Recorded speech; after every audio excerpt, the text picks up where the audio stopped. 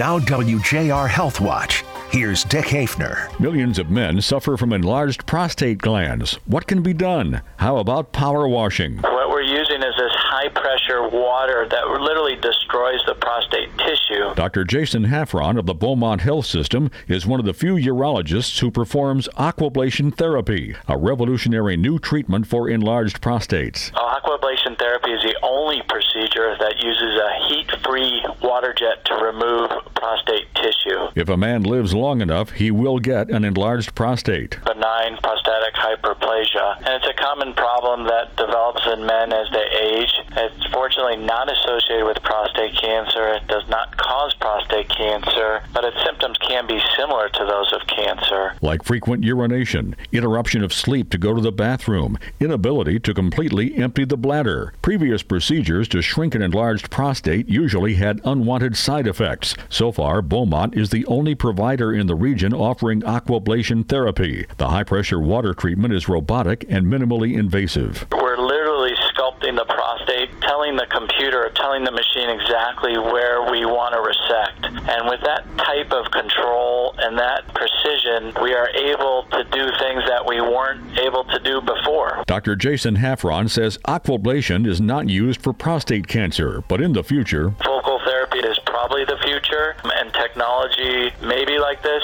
or probably like others will get us there. I'm Dick Hafner for WJR Health Watch.